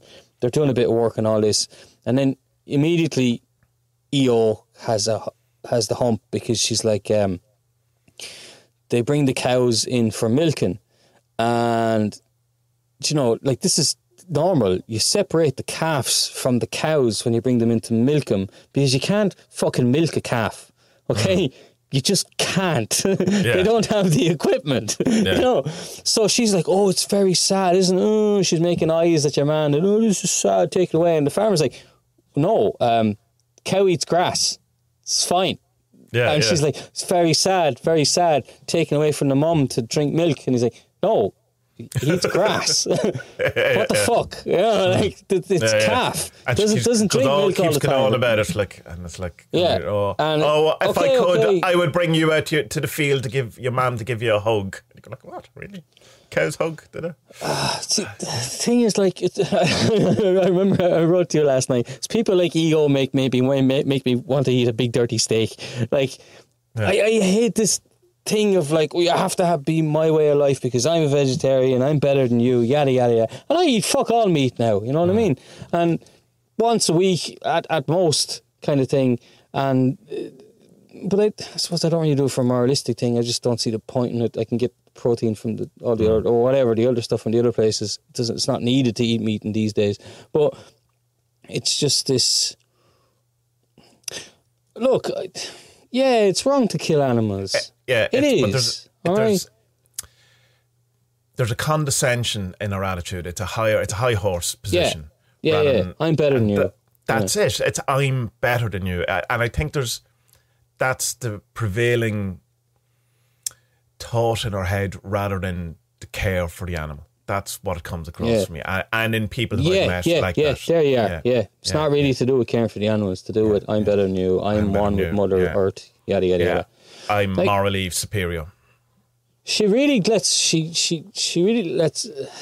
says something. Remember when they're in the field and they're lying in the wheat or whatever, and she starts talking with village people and how like they have no personalities, and the two lads are standing up for them. So but what people like that? What are you on about? And she, people here people in villages, they get married under 20 and they don't. She's kind of saying they don't achieve that and they don't have any character, and it's like, whoa, love. Fucking take a look at yourself here. You're literally like, if you looked up in a dictionary what a high-horsed vegan is, you're her. I know. You don't have a personality. Yeah.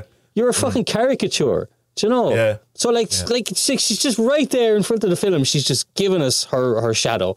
That's it. Yeah. You know, you're petrified of not having a character because you don't have one. Interesting that the wife does a similar thing where she talks about they don't even have computers. They're not modern. They're not, it's the same laying out, the exact same, but from the opposite side. Whatever. Tell me about her because I didn't wife. Like her. Yeah. I did. I knew you wouldn't like her, but. What's lost she's on fine. her like, is, don't get me grand. I just don't expect, I wouldn't want to live in her house or anything. Like, do you know what? The translations don't give the proper translation are good in it. Aga says, but the translations don't really the nuance show her humour. Because the first scene she's in, she comes in and she gives out to him because they're peeling spuds the wrong way. Yeah, and she's like, they're too thick because they give the skins to the cows, obviously. But it's like, you want as much of the spud as you can, as all ladies do. Hey, get that in a t-shirt. Yeah. And your skin's too thick. I'm giving it to the cow. What? What's going on? You pull back the skin. No, don't go there. Grate the spud. Around the mush. Yeah. So this is much funnier, listeners, if you've actually seen the scene that we're talking about, to be fair. Yeah. So she comes in and she's like, the lads are over buckets on their peeling spuds, and she gives out to them saying, look, you're peeling them you're peeling them too thick. But the thing is that, like, in the English translation, it looks like she's giving out to them. But there's humour in there, in the Polish of it. She's joking with them a lot. Like there's a lot more humour to her when she's speaking Polish than just the translations kind of show. You know what I mean? Like she comes across, she's much of a harder ass than her husband is. He's an absolute wimp. So he's proper one with nature and all this kind of stuff. He's an absolute sweetheart. Like she is the tougher one in the relationship. Probably unfair, like, because he's not wimp, but she's definitely in charge of. Oh yeah, she's the boss. Look, I am yet to come across a marriage in Poland where the woman isn't the boss. I'm yet to come across one in Ireland, So it's just the way it is, and so.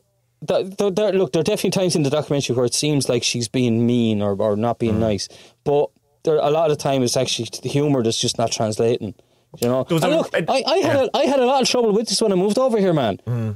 A lot of trouble. Just a lot of humour just doesn't translate, or it isn't right. It's like, if you did that in Ireland, it's offensive. It's like, yeah, but you're not in Ireland, you fucking idiot. Yeah, you're in Poland. Yeah. Do get with it. So there's definitely that. She goes about in that scene where she's talking, because you want EO or EO, I'm going to call her. That's unfair, isn't it? Sorry, but I am. And she's saying, "But you don't kill the cows; they're our friends." She goes, "No, it's the cow's destiny. Like, they grow up, give milk. When they don't give milk, they die, and we eat them. And it's their destiny." And it's going like, that's felt very harsh and very. And I know, that there's an argument to be made, of course, about it. Whereas when Stan, perfect. And when he describes the cycle of life out in the field, it's exactly the same sentiment, but he explains it in a much more poetic, holistic. And you can feel he understands that. Whereas I don't feel in it, like your one just goes, no, fucking, you kill a cow, that's it. Where he has seems to have a much more understanding of the nature of things, and. There was a point then, I suppose, where she made, because he's going on about God, and he has it in at least in the translation, there's a masculine thing to it, where she immediately corrects him, and talks about Mother Goddess, whatever. But he has it more in a kind of a different appreciation of it. But I thought it was interesting, the reflection between the wife and the husband, that even though it's ostensibly the same thing, that she's much more kind of cruel with it or something, or at least comes across kind of cruel. He seems more in the flow, or realises the nature of it or something. I don't know. No, I agree with you. Like he's quite woo in his approach to the land, and a bit like Steiner Theosophy, not Theosophy. What was his thing? What is the other one? Doesn't matter. He's into. You can see that he knows the cycles, and obviously he's a good farmer. He knows his fucking stuff. So exactly what you're saying. He talks about the cycles in a much more holistic and natural way. rather than the way she was saying. And even like to the extent where one of the German lads, he was like, oh, one of the opening scenes is about like where you get the seeds for your wheat or whatever. And this guy is saying, yeah, look, you can't just use fucking ones you find on the street. You have to buy them in a central office, and they're all painting, all this kind of thing. I know Monsanto were doing this in France. I don't think they can do it in a lot of European countries, but I know they get away with it in France. They don't do it in Poland anyway. Because your man was like,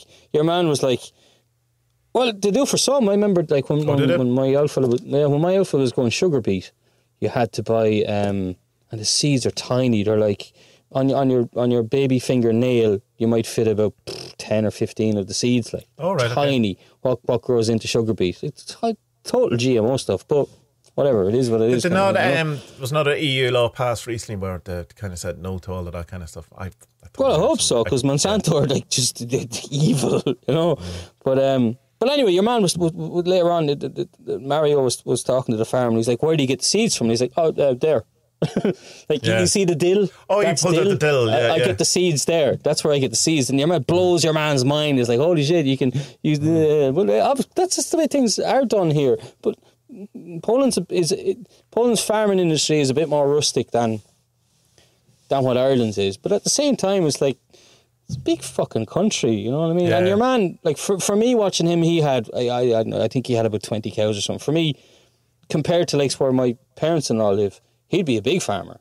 But like, compared to an Irish farmer, 20 cows is nothing. Yeah. Do you know? I don't think you'd find a farmer with 20 cows in Ireland. It'd be just too small. Maybe in the west of Ireland or something like that. There's kind of a presupposition going into this as well of the Berliners who kind of saying at the beginning that they kind of think that farming in general isn't good. You know, there's kind of that whole spiel at the beginning where they're talking about back in the day.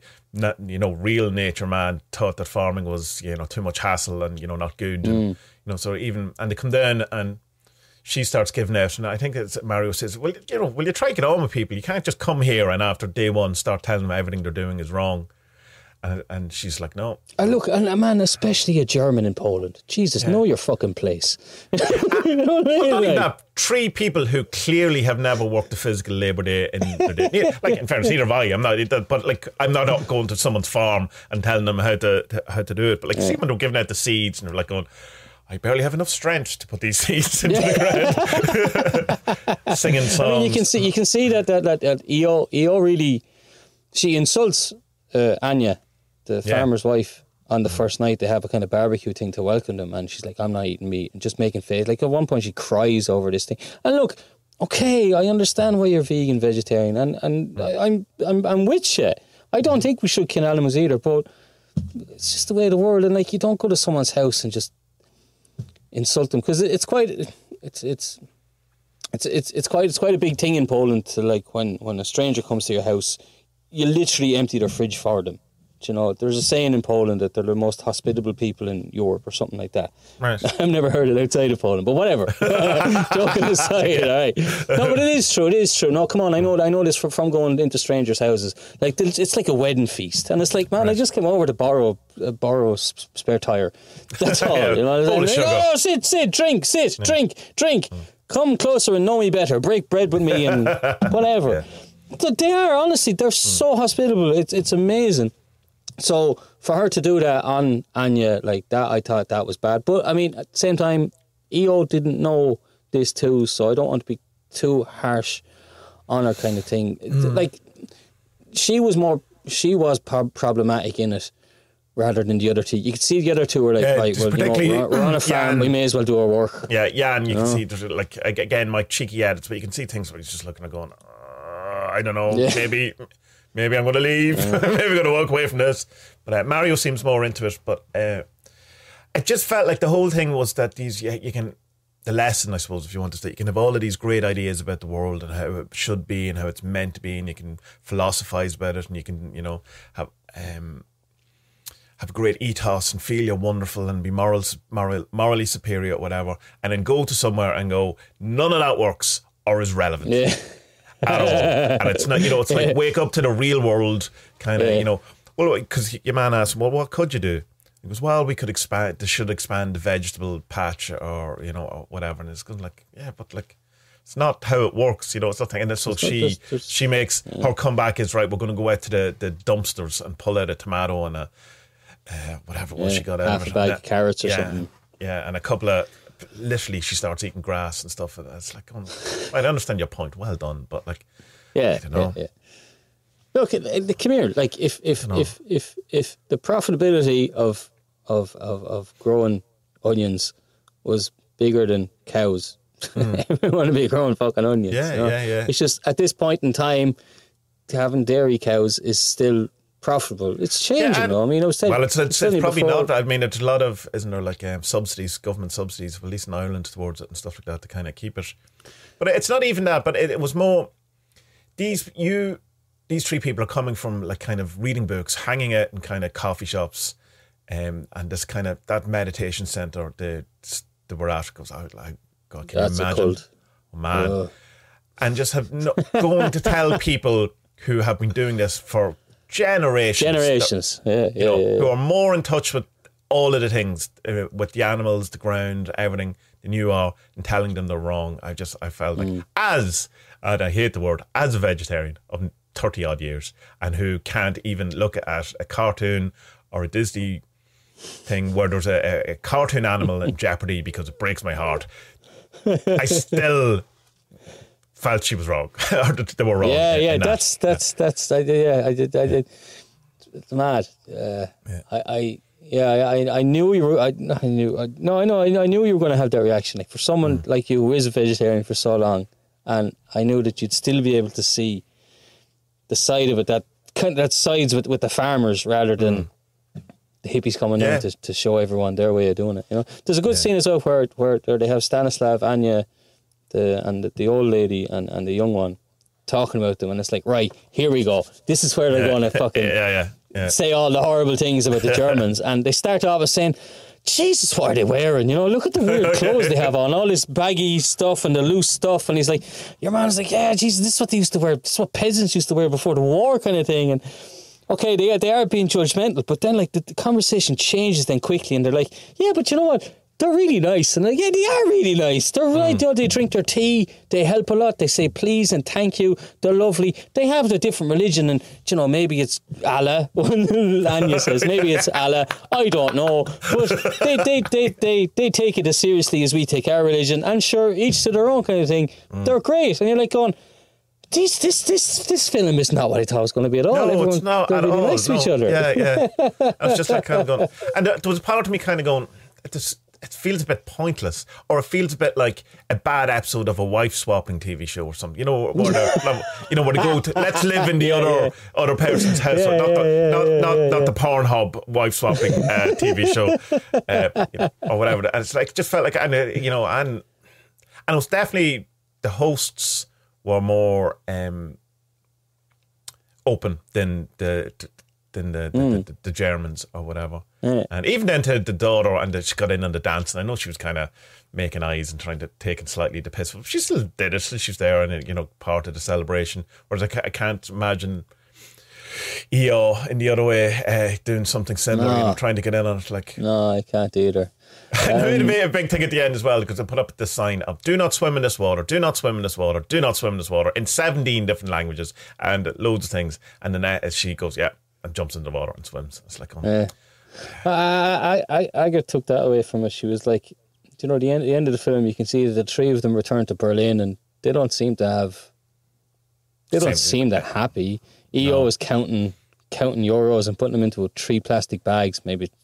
I don't know what the fuck's going on there. But it was an office. It looked legit, all right? Yeah. And then there's another guy, and the other guy, Mario, he rings up someone, and she's barking on the phone. We already got the leaflets. We don't need them. Stop sending me leaflets. Got these. Oh, alles klar. Alles klar. Alles klar. This is good, yeah. Okay, auf Wiedersehen. Tschüss. And then the other fella, Jan is looking for a job, and he's like, yeah. And during the interview, your man's like, yeah, we're not vegetarian. And he's like, okay, whatever. And I think you just see his eyes glass over and he goes, cool. Okay, cool. Yeah. We get bones. We don't get frozen bones. We get fresh bones. And Jesus. But like there was the scene when they were leaving the village. They had been one of them had been swimming in a river, and the cows had crossed it as well to get to another field. And then a few scenes later, then I was saying that, like, you know, in the Polish part, you can just walk up to the river and get in. But like in Berlin, like it's illegal to swim in a local pond. It's like, and like how basically what I'm getting at is that, like, at the end of the film, it just shows that actually these three who seem to look down on everyone, they have the worst life. They definitely have the worst life. Yeah, out of all the people on it, yeah, and that are like disconnect. Like me having a kind of a nature philosophy in Berlin of all places, where it is like, you know, it's not like that or whatever. It's just, and that you have to, I assume, you know, it's some sort of not really that safe or clean kind of river that she got into or whatever compared to the one. Yeah, it was just, I was halfway through it and I was going, I don't know what this is. And I was going, but there's something that's really intriguing me about it. And I knew that at the end of it, that like no lessons were learned this day. But I think the Polish people probably took something away from it. They're going, right, there's other people who have mental ideas about about this. And, you know. Well, I mean, you can see it, like, from Stan was saying that, like, no, he's tied to the farm. You know, he can't leave it. You know what I mean? Like, he can't go off on holidays. He can't go, like, nightclubbing and stuff like that. He was saying, but you can also see as well, like, he's yeah. But you see as well, like, he's very happy with the farm, and like he's quite open to, you know, 21st century living and stuff. He's like, because they ask him, like, okay, who's going to get the farm after you? Because everyone has this idea that, like, well, the farm goes to whichever son or whatever. And he's like, okay, look, I'd like Shimon to get it, but if he doesn't want it, then he doesn't have to take it. I say, wow, you know, most farmers, not most farmers, but if you'd have asked the farmer that 20 years ago, oh, the son, first son or last son or whatever. That's just what it is. He's like, nah, whatever. But like, they seem really nice and open, and I enjoyed it. But I think the lesson was there for the hippies to be like, right, put your money where your mouth is, lad. Your mouths are, and like, you know, it's all cool and all to light incense to your goddess, but like, you know, can you roll up your sleeves and get dirty? Well, that's it. It's the thing of the armchair occultist or metaphysician or mystic or whatever, you know, compared to the actual nuts and bolts of it, and the actual, you know, it's like, I am one with the earth goddess and never been into a forest in their life, or never planted, you know, a plant, or have no idea what it is. And it's like, I'm not blanketly sweeping that all people like that, but these three clearly were, and there's definitely people who espouse themselves as being kind of nature, whatever, and clearly have no idea. And that's I suppose there's a lesson in all that, in that, you know, you can be an expert in something and have literally no idea what you're talking about at the same time, you know, and which is clear. And but I would advise people to watch this documentary, but it's like, there's probably 20 documentaries that you should watch before it or whatever, like the thing, but put it on your list of it. It's worth a watch. It's a bit reality TV, you know, but it's good. Different, completely different from what I thought. It's not the documentary I thought I was going to be. I think I got more out of it because I know that I know the sense of humour more. Yeah, no, that's what I was saying, because you were asking me, it's a shit, and I was going, no, I think it's not, but I think you'll get a lot out of it, being the whole Polish thing and and I did. I mean, I didn't think it was shit. You know, it's just, it was surprising, I suppose.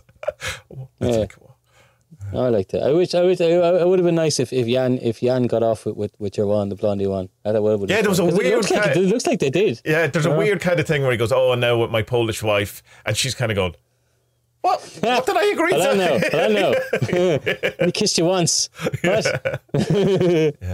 Yeah, because they have this harvest party. Aga was saying she was at one years ago, and she's like, it's just debauchery. It's just drinking, which surprised me, because I've never been to a Polish party where it hasn't been drinking. Right. So what's the difference about this one? Yeah. I don't know. It's at the end of the harvest. Yeah, it's the same as an Irish party, I suppose. Yeah. Oh, we have a big party. Yeah. Is it different from all the other parties? No. No, exactly the same. We'll have triangle sandwiches and lots of beer. Yay! Yeah. I'm there. Yeah. I'd like to. Yeah. So. Yeah, no, I've not noticed that really. I like that. I got a good bit of enjoyment. You'll get to see what, you know, the rural Polish people are like. which is quite open actually. You know, which I'm you'll find out how to sing to your food, because that's important while holding hands. Oh, the food, this is nourishing me. Oh, it's like a Catholic priest singing at Mass. Oh, the Lamb of God who takes away the sins of the world. Yeah. Right, good luck. Good luck, bye!